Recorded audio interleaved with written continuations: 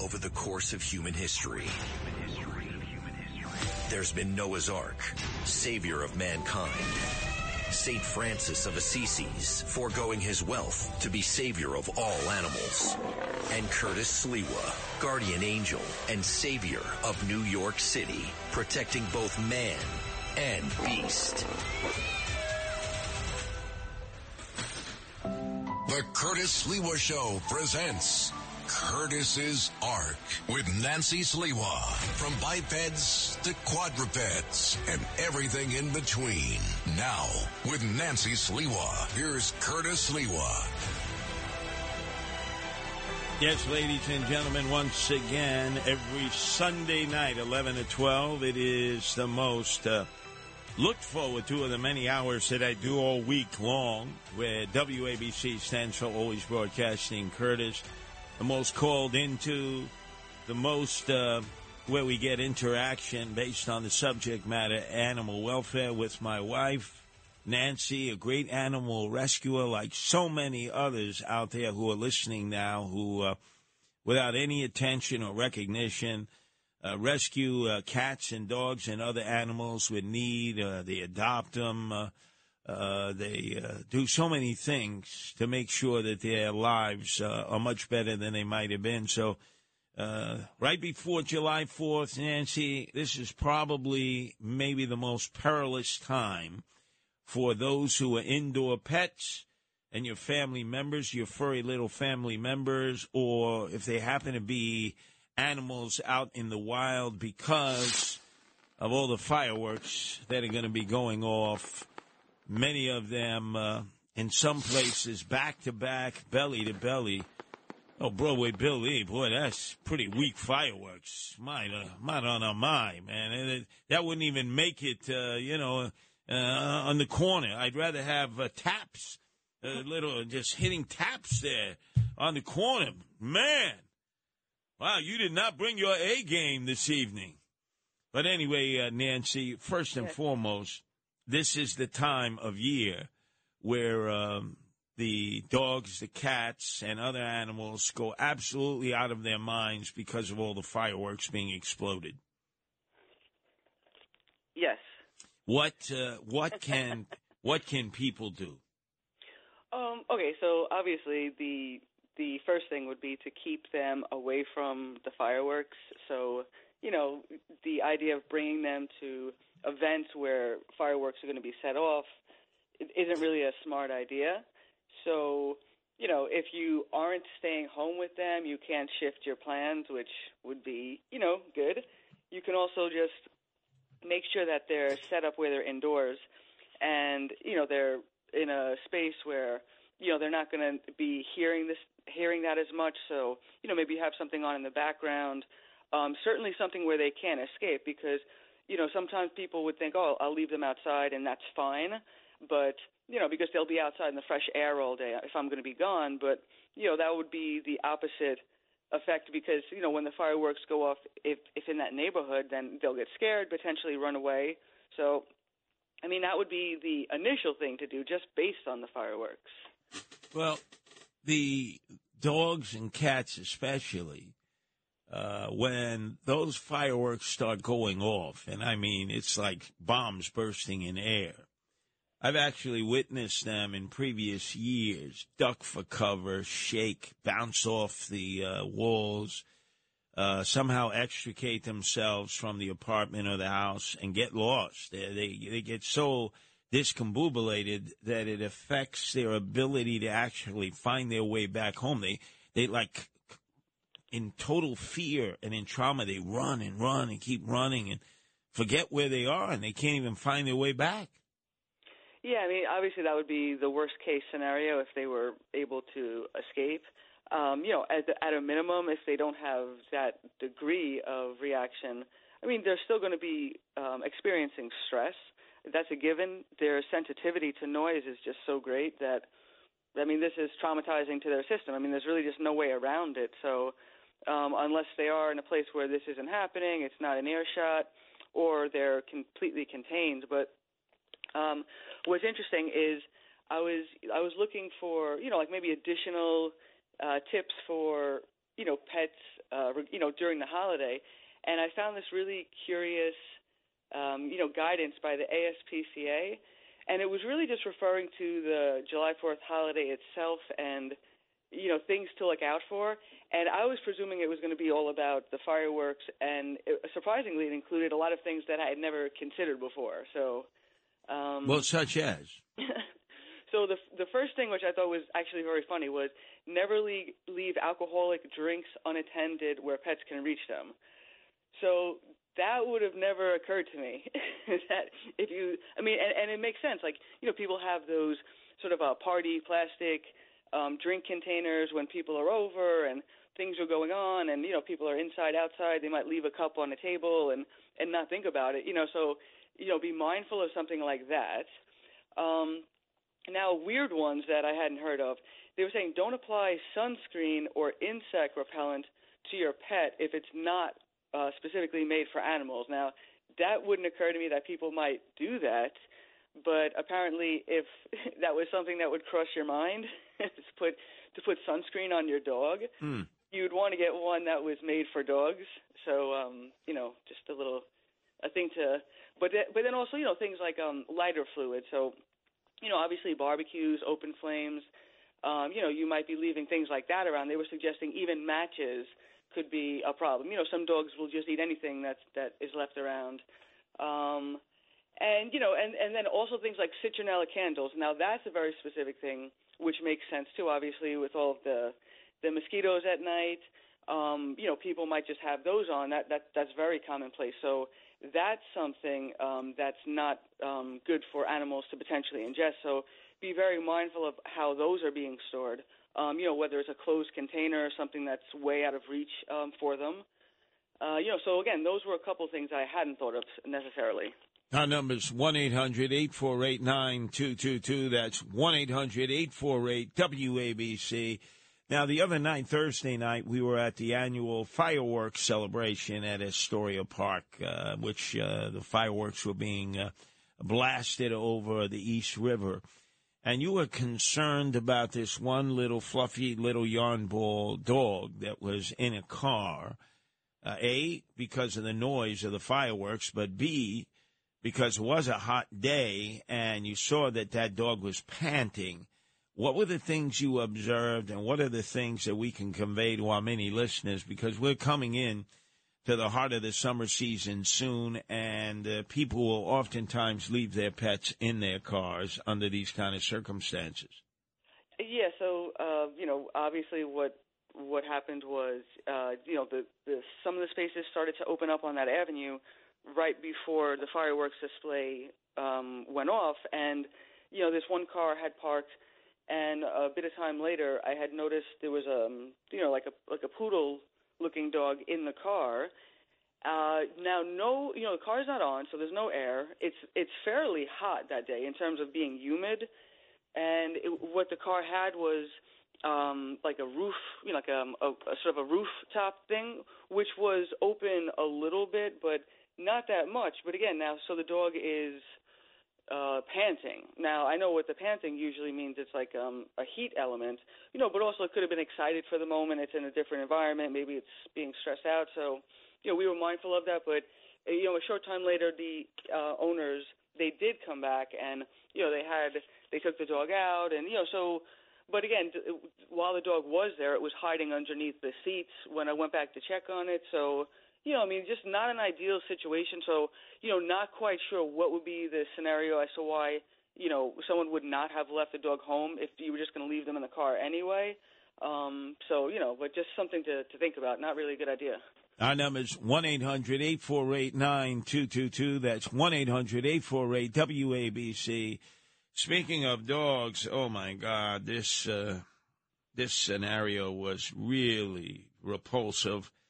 Apparently, some animal abusers were busted after the cops found their dog dangling from a fifth-floor banister. You explain the torture that was being applied to this dog, and why the hell were they hanging this dog from a banister? Okay, well, I think the presumption is that this was going to be some form of a fighting dog, because when this individual, 26-year-old Shatik Bennett, was arrested, when the cops had showed up at his apartment based on a tip, the Animal Cruelty Squad, and this dog was dangling from its collar. The leash is attached to a railing on the fifth-story floor, and, you know, when he's arrested for doing this, he says that he was trying to make the dog tough. He was trying to make him aggressive. So, now, apparently that really had no effect, because when they were able to get the dog down, the dog was so super friendly to all these people. So, I mean, maybe he was just really happy to be away from this guy. But so he winds up being arrested for animal cruelty. You know, and I don't know yet what the status of that case is, but I'm not really thinking it's going to go anywhere, unfortunately, because in March he was arrested, and he's currently going through the court system based on that. He was arrested for allegedly strangling and beating his girlfriend with a cord and a belt and threatening to kill her if she didn't give him money. So apparently that wasn't enough to keep him in jail. So as he's out defending himself, he's only been in court twice since March. You know, he's doing this. So. Well, the Curtis Sliwa approach would say, tough guy here, you beat up women, you hang dogs because you think it's going to toughen them for fighting. Why don't we do exactly the same thing to him and hang him from the banister and see how he likes it? I mean, I'm for that. I mean, clearly nothing's going to happen. This was in Manhattan, so Alvin Bragg, forget it. You can assault people. If you assault animals, you're not going to do any major time. They're going to cut you loose. Anyway, I mean, the top charge with the woman was only an A misdemeanor. So, I mean, that's going to be knocked down to a violation. He's not going to serve any time. So he's definitely not going to serve any time for this animal abuse. Yeah, and you just Alvin Bragg keeps turning these criminals loose, whether they're committing crime on people or crime on animals. Our number is 1-800-848-9222. That's 1-800-848-WABC. And before I came over to WABC earlier, we were looking at a story, which was really a feel-good story. Our American military assigned to the Middle East had come upon a female dog who was in peril, but had, I think it was 8 puppies? And they ended up rescuing all of them? Yeah, so this was a group that was stationed in the Middle East, and, you know, this pregnant dog had wound up digging a hole underneath one of the shipping containers at the military base, and, you know, they wound up calling this dog Meatball, and ultimately gave birth to 8 dogs who, you know, they were, assisting to help her take care of because it was at the military base. But shortly after she gave birth, there was drastic weather, like an ice storm, so they had to bring them inside, and they were personally caring for all these dogs. So they were very concerned about leaving and what was going to happen to these dogs because, unfortunately, where they were deployed, they're viewed as vermin. So, you know, there was obviously a high likelihood that, you know, if they were released onto the streets, they wouldn't make it. So an organization called Paws of War actually was contacted, and they are assisting them where all of these dogs, prior to them being deployed, prior to them going home, rather, are going to be situated into a home, so this way they don't have to worry about them. And, you know, what they really brought up as to why they're doing this, they said the animals, they mean so much to the active military. So the difference that they're making in their lives, because they're so far away from their family, and the level of care that they're doing for these animals, it gives them something to focus on.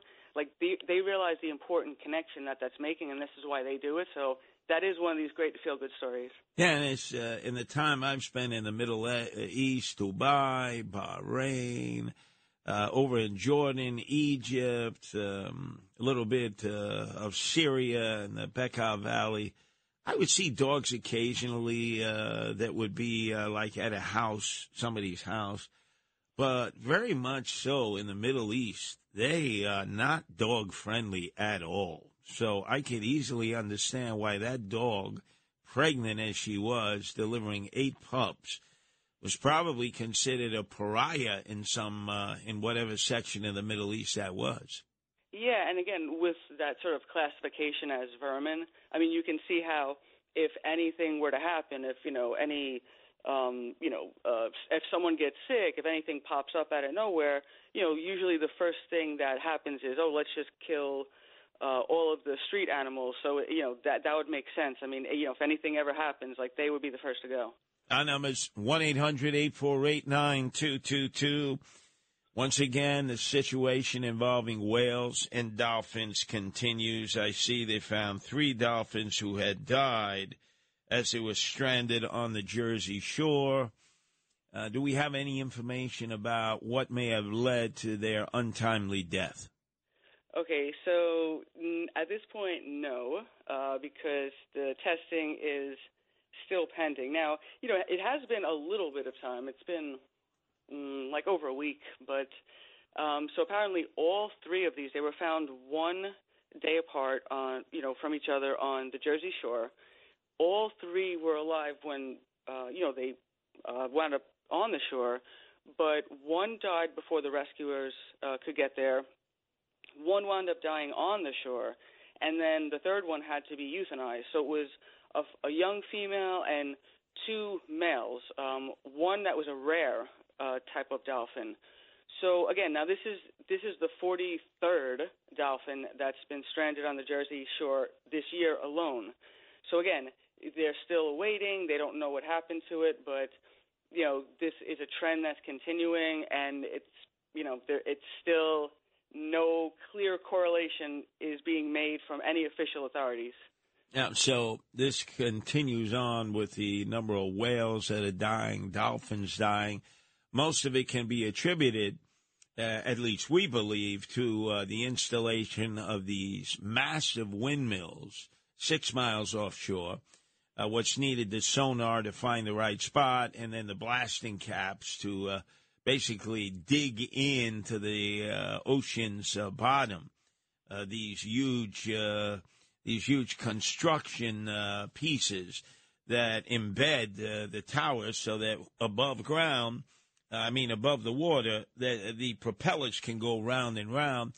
And still, there doesn't seem to be any acknowledgement from elected officials, Governor Murphy in New Jersey, Governor Holcomb here in New York, that they may be leading to these untimely deaths. And it's interesting, too, because one of the only official words on it was that it wasn't related to anything. They said, well, it's not uncommon for, older sick dolphins to wash up on shore. Meanwhile, they identified 2 of them as pre-adult, super young. So, even the line they're trying to sell doesn't make any sense. Now, we go to the West Coast. They're having a problem south of, I would say, Fresno down to San Diego, of the magnificent sea lions that I've seen sort of sunning themselves on the beaches of Southern California. It is really magnificent to see. They're not perishing as a result of putting out either oil wells, of which there are some off of the coast of Santa Barbara, or even windmills, of which there are some. They're perishing from algae and toxins in the algae because this algae has just grown so massively. It's spread through most of Southern California's beaches, that it's causing the sea lions to perish at alarming rates. Yeah, so again, this is, no clear-cut indication as to why this year, particularly that toxic algae bloom, is so completely large. And it's like 200 miles. It's getting bigger. And, as you pointed out, it's all along the Pacific coast area. So all along California, this is slowly killing and it's dolphins and sea lions that are washing up on shore. And what this is doing, it's almost like a neurotoxin. So it's giving them seizures, and unfortunately, most of them are perishing as a result of this. Now they're getting again, the numbers are staggering. I mean, I started looking into this. I didn't realize thousands of calls. Okay, since May, so only 2 months, they've had thousands of calls where people are observing washed up sea lions and dolphins, and what they're doing is, they're not really able to help the dolphins whatsoever, but the sea lions, they're trying to assist them to the best that they can. But the problem is, even once they, potentially get the toxins flushed out of their system, they can't return them to the ocean because it's toxic. So now you have this issue where their natural habitat they can't go back to, and there's not enough space to really hold them. So this is a problem. And I'm not sure if they have any idea yet of how they're going to resolve this. Now, again, what this could be connected to is hard to say, too, because I know one thing is, I don't know if it's related also with maybe the lesser whale population, because whales do eat algae blooms. So if there's less whale population, that could account for why there's more. Now, again, their system reacts differently to it. They're much bigger, so it probably, they affects them differently as opposed to a sea lion. So, again, there's clearly a connection as to what it is. I don't know if they know yet, but, what's interesting, too, I had stayed at Big Sur in California, and I remember camping there overnight, and in the morning waking up, like sleeping right on the shoreline. And the sea lions would be making noises like the same way on the East Coast, like roosters wake you up. The sea lion noises would wake you up. It was so beautiful. Yeah, and they die a horrible death because they have a series of strokes. You see them writhing in pain. It's an absolute horror. And as you said, you can't put them back in the water once you're able to get them to recover. The sea lions, as you pointed out, the dolphins, they just can't survive this. So they run out of space where they can house the sea lions. It's really a very bad situation. Our number's 1-800-848-9222. That's 1-800-848-WABC. WABC. The Curtis Sliwa Show presents Curtis's Ark with Nancy Sliwa. Now, with Nancy Sliwa, here's Curtis Sliwa.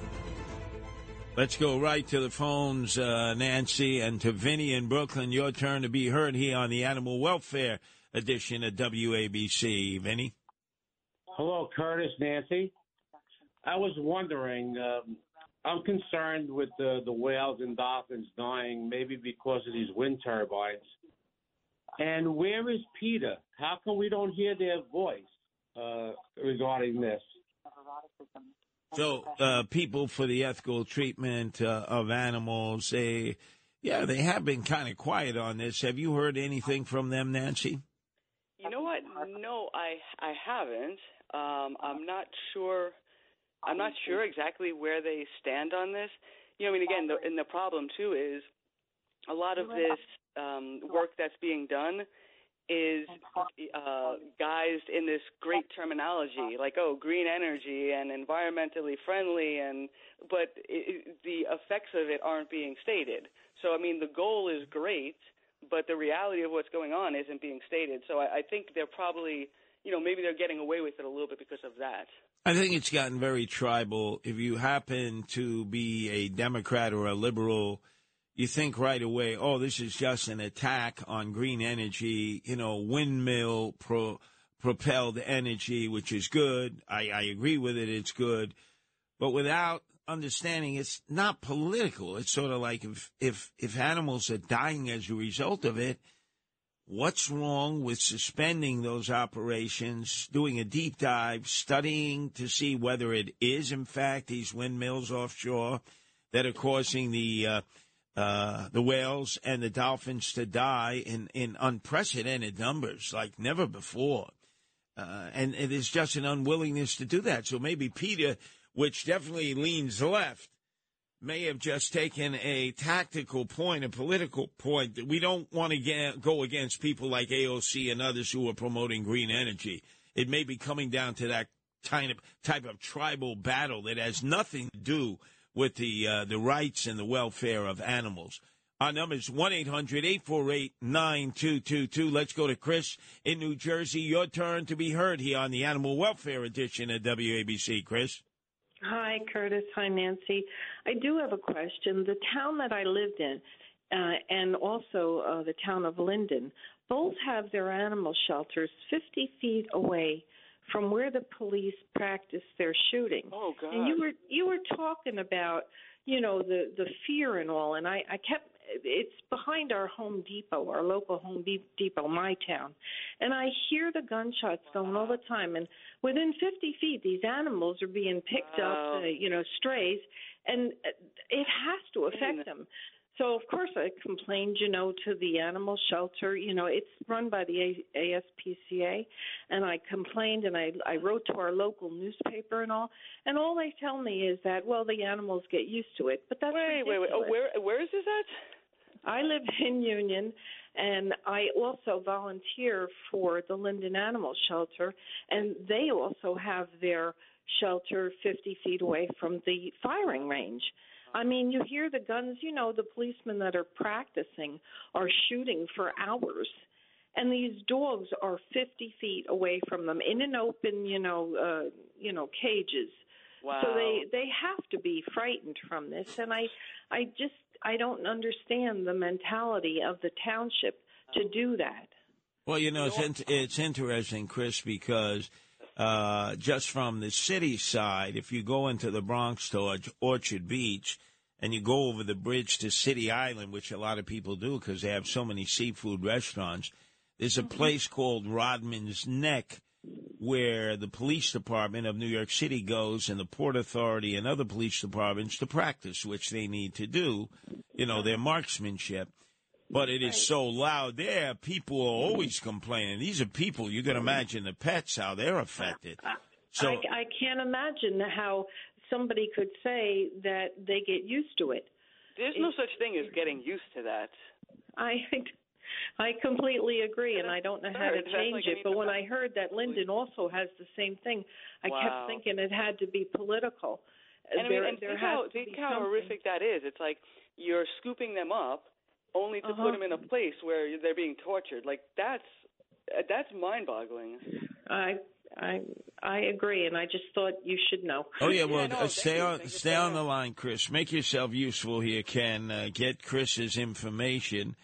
We'll try to follow up on that because, wow, back-to-back, belly-to-belly, two different police departments having a firing range within 50 yards of proximity of the city shelters for animals. Boy, that is mind-boggling. Well, here's David in New Jersey who seems to want to give tactical air support to what Chris was saying. Is that correct, Dave? Yeah, I live on the edge of Linden and Elizabeth. Hi, Curtis. Great show. And I know exactly what she's talking about. We have a small rescue group in Elizabeth, and we know exactly what she's talking about. It's abhorrent. And the local Linden people, it's like everything else in life. You know what they do in Linden and Elizabeth? They take care of the dogs. They want nothing to do with cats, believe it or not. And there's a PetSmart in Woodbridge that knows about this. And, I don't know what I can do about raise the rooftops on this, but she's absolutely right. And people have complained. And, that's all I got. So this involves the Linden Police Department? Yeah, the Linden Police. We're great people, of course. I support police. Everyone does. But, right, it's proximate to the animal shelter. And the police range was somewhere else originally, and they moved it. But they figured, like Linda's saying, all these poor animals, they treat them like dirt. And they figure, well, they don't get used to it. And we have a rescue group in our neighborhood just down the line from Linden, and we told the neighbors to stop with these fireworks because it terrifies the cats and the cats, and it does.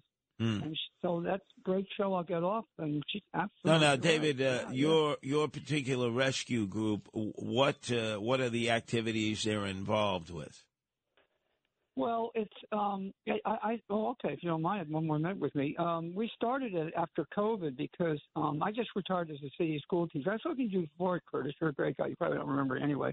But I'm a retired New York City school teacher, and after COVID, people started dumping cats in our neighborhood in Elizabeth, and like a lot of other pets. So we got involved, and we do trap, neuter, and adopt, not just return. And we've been very lucky. But she is so that's what we do, and she is absolutely right about that. We know about that, and they're just the Linden police are just, and that's not it's the administration of Linden. It's their ears are closed.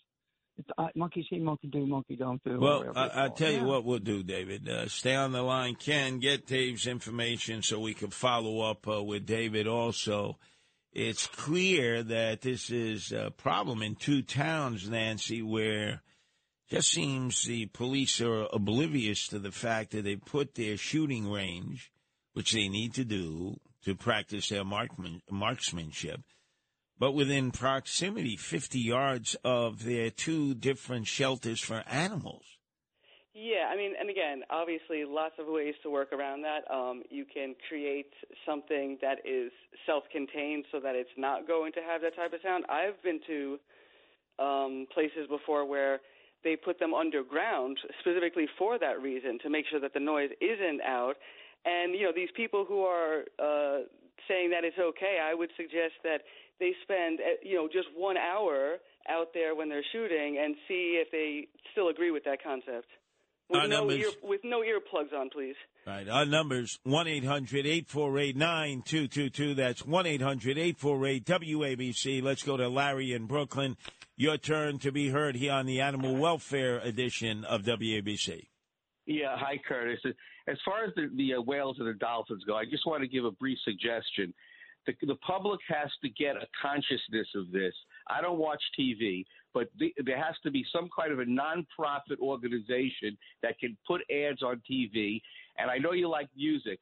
So, the group Crosby, Stills, and Nash in 1988 had a song about whales and dolphins called Wind on the Water, about whales dying in a different way they were dying. That song should be revived and placed upon advertisements, very poignant ads. People care about their environment, okay? We have to get people against Murphy. They're having hearings being held in New Jersey. I heard all about it, okay? They're going to put a stop to this. Many government agencies are involved. We have to get the public involved with these type of ads and with that music, okay, from Crosby, Stills, and Nash. Now, also, I wanted to talk about the dog hanging from the banister. Okay, this really hits home. I'm a dog lover. Okay, I see a lot of lowlifes walking around with pit bulls, trying to make them tough with chains, heavy chains hanging from their neck.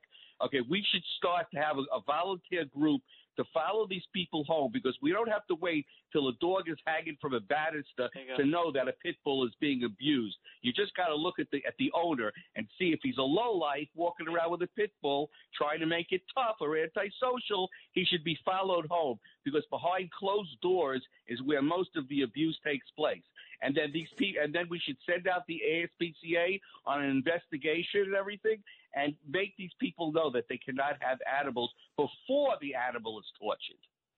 No, you're absolutely right, Larry. There's no really preemptive work that's being done. It's generally done by animal rescue groups or people who love animals. And, Nancy, we get a number of calls where people have tried to contact governmental agencies, depending on where they live, in eastern Pennsylvania or Connecticut, New York State or New Jersey, and they get the runaround because government really doesn't prioritize responding to animal abuse in most instances. It's almost like when you call them up, you're bothering them. So it's sort of like, what do you want? We got a hard enough time dealing with people. In fact, the city of New York has a special agency. We happened to watch the woman in charge the other day at a public hearing in advance of the fireworks, where she was, her spiel was what to do to protect your animals when the fireworks are going off.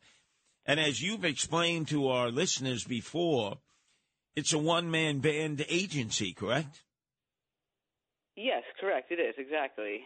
So there's only one person in this entire huge 300,000 employees. They work for the city of New York in all different bureaucratic ways. And they only have one person at City Hall, one person, with no other personnel that are assigned to deal with animal abuse. Yeah, I mean, and again, what's interesting is that this is clearly something that is in the public's mind because, as we've mentioned before, when there was public hearings regarding, changes and things that people wanted to be able to vote on in terms of referendum, consistently, at every venue that we went to speak, it was animal issues that were prevalent, whether it was the no-kill shelters, protection of animals, making sure you go after animal abusers. So it's like this is such a no-brainer because it is what the people want to see happen. So, again, to say, oh, we're going to, when it did finally get voted on, and then to do such a disservice to the will of the people by not even putting any teeth into this or staffing it at all. I mean, that's disgraceful. This is why animals continue to have this going on. Things are so polarized in our country now, depending on what your politics is. The people tend to not want to talk with one another, work together with one another. But the one issue we have found is that when you discuss animal welfare issues about dogs or cats or other animals, a person who could be a hardcore MAGA person, supports Donald Trump, wants him reelected president, or could be a Democrat who supports Joe Biden if, in fact, he runs for office again and survives this political process. It's the only time we've ever seen people come together as separate as they are in all other things. It's about their love of animals. I mean, again, it's so universal. So, and certainly how many people have their pets, they view them as family members. But, I think there's much more of a recognition of animals just out there in the universe than there was before. Like, oh, what's happening to the animals at shelters? I think there was a lot of, lack of information before, and again, I think there's so much more access to information. So people their sort of worldview of what animal rights encompasses is just so much wider, and which is great because they're actually so much more vested in so many issues. I mean, you should be. If you love animals, you need to be aware of a lot of these things that are affecting them and how you can help. Our number is 1-800-848-9222. That's 1-800-848-WABC as we continue with our Animal Welfare Hour exclusive to WABC. WABC. The Curtis Sliwa Show presents Curtis's Ark with Nancy Sliwa. From bipeds to quadrupeds and everything in between. Now, with Nancy Sliwa, here's Curtis Sliwa.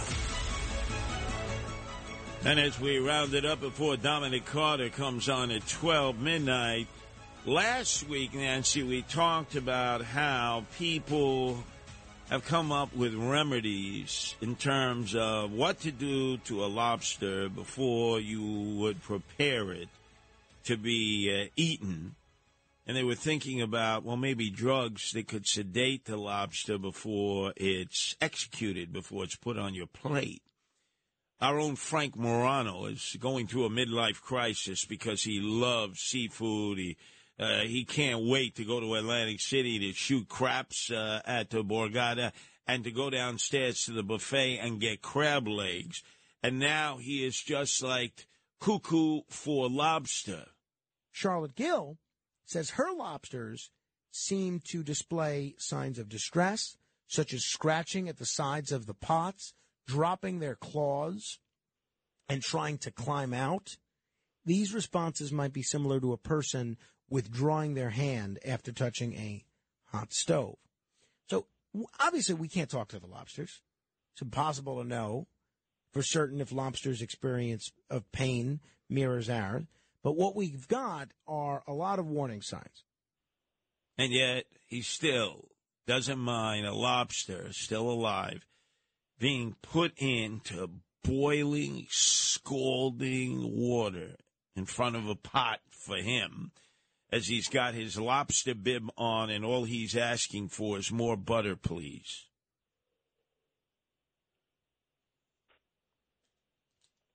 Yes, Nancy? Yes. Oh, okay. I see Ken was discombobulated there. So Frank recognizes that the lobsters, when they're put into the boiling water to be prepared for him to dine on with his lobster bib on and his extra butter, are suffering, but it doesn't bother him. Yeah, I mean, again, I think there's a lot of things that people ignore so that they can go about their daily life the way that they like to. So I'm just going to put that in Frank's category right there. He wants. I find it mortifying. I mean, but that's the whole point. Once you think about it, I mean, everything that I figured out, it was, after I sort of educated myself on it. He just doesn't want to know more about it because then maybe he'll have to change his eating habits. But it's certainly the more enlightened way to think. I know, but to realize he's seeing it. He's seeing a live lobster put in front of this huge pot of boiling water, knowing that it's suffering, and all he can do is put a bib on and ask for more butter. I mean, yeah, and they let him have kids. Yeah, Carmine. That's right. Hopefully, Carmine has not been exposed to this. Anyway, let's go to Tom in Clifton. Your turn to be heard here on WABC. Tom in Clifton. Hey,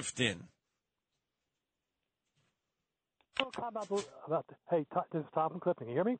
Yes, Tom. Yeah, this is very interesting. Lobster, interesting. I'm not criticizing your comments. They're very valid, but interesting. I had one chef who said to me he would take the lobster and put it in wine for a while, which supposedly would seduce the lobster to a point where he felt he wasn't torturing it. Little sidebar. I was wondering if anybody ever thought about that, or you would kind of anesthetize it before you actually prepared it for a meal or something like that. So that's what he had said. Now, he also said that doing that actually made the lobster more edible because it didn't die like in torture like you're talking about.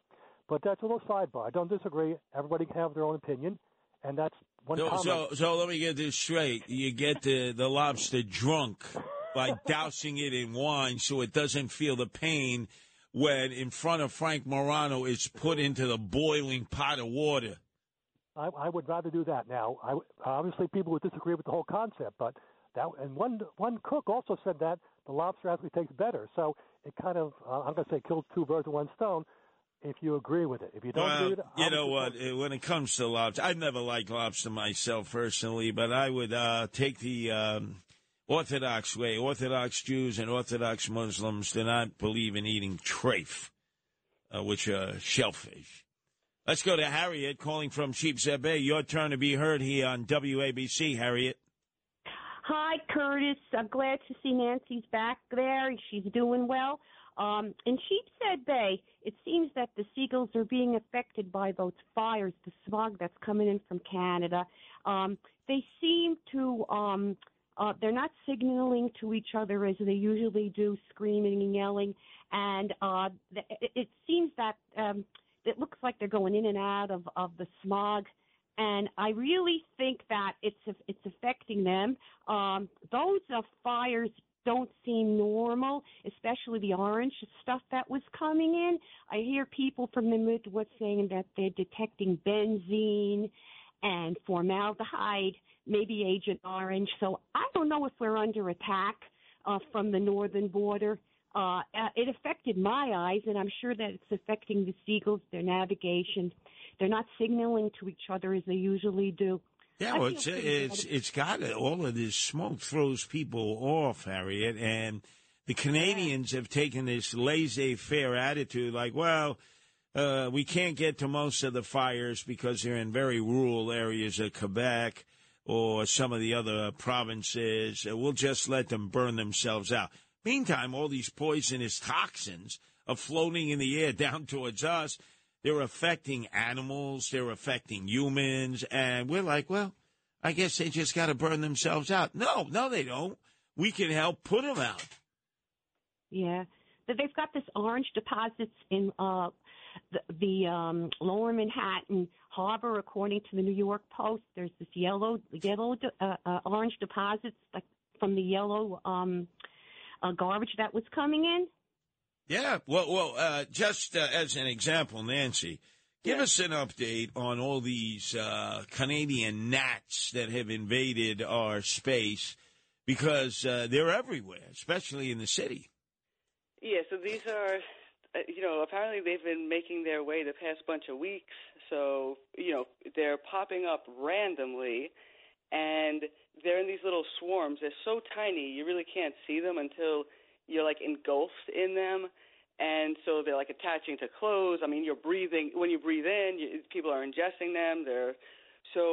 And again, apparently these come from Canada. They're native to Canada. And, again, the places they're showing up are just random places throughout the city. Now, the New York City Public Health Department says they don't present any known public health risks. So that's, I don't know if we want to trust that or not. No, and think of it, all this acreage that they're allowing to burn without trying to put it out, 2/3 of the fires, they're not even trying to put it out. So naturally, you got these gnats that are embedded into these trees and the other foliage that surround the trees. They're escaping the fires because of the heat and the smoke. They're working their way down to the United States, coming across the border, illegally, I might add. And they're eating our plants. They're affecting our plant life. Normally you would have ladybugs that would counteract them, but the ladybugs are migrating away. So what the hell are we supposed to have? Fly swatters running after these Canadian gnats? Well, one idea now, and I'm not sure if they're going to utilize it or not, but they're talking about this thing called lacewing larvae, which apparently has been used as what they call biological control agent.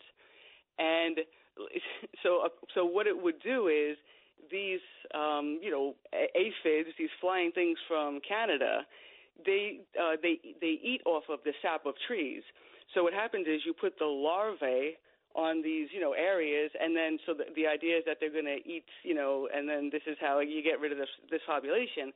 The only thing is this hasn't really been done in this type of environment before, because usually it's in like an enclosed thing like a garden or a greenhouse. So now they want to do it in a whole city, and the thing is the larvae which eat them, they last 2 to 3 weeks. But then after that comes the adults, which last for like a month or two. So I don't know again, the good thing going forward, it's not a pesticide, it's not a genetically modified type of thing, but I don't know if we know what the consequences of a whole bunch of adult lacewings are going to be once they become adults. And remember, the females clone their own. They don't even need a male to clone their own. Now, nobody's getting upset about them. But you mentioned the lanternflies. Oh, they want to go to war, hazmat suits. There's Schumer having press conferences. We've got to destroy the lanternflies. Yet the gnats are everywhere now from Canada because of the fires. And there's not a word about it. Not a word. They get away with it because they're so small. So that they're flying under the radar. So I guess they heard what happened to the lanternfly. Yeah. Yeah, we went to war on lanternflies. Remember, we were training kids to get a newspaper, roll up a newspaper, whack a lanternfly, right? Step on lanternflies. Oh, we mobilized the country against the lanternflies. Hotlines to call. Right, because they were part of our own bugology, so to speak. Bugology. But, oh, my God, Canadian gnats, and we're not doing anything. Yeah, no, we're just letting them just come on over the border like it's no big deal. Well, remember, there's the Canada goose, the Canadian geese. I've tracked their migratory patterns. They're supposed to migrate all the way down to the Capistrano area, south of the border. And they seem to have stopped and permanently made this their residence. They're pooping everywhere, and you can't even approach them, or they're like ready to aggressively charge you. Oh, and also these larvae, they're aggressive too, just so you know. Oh, they are?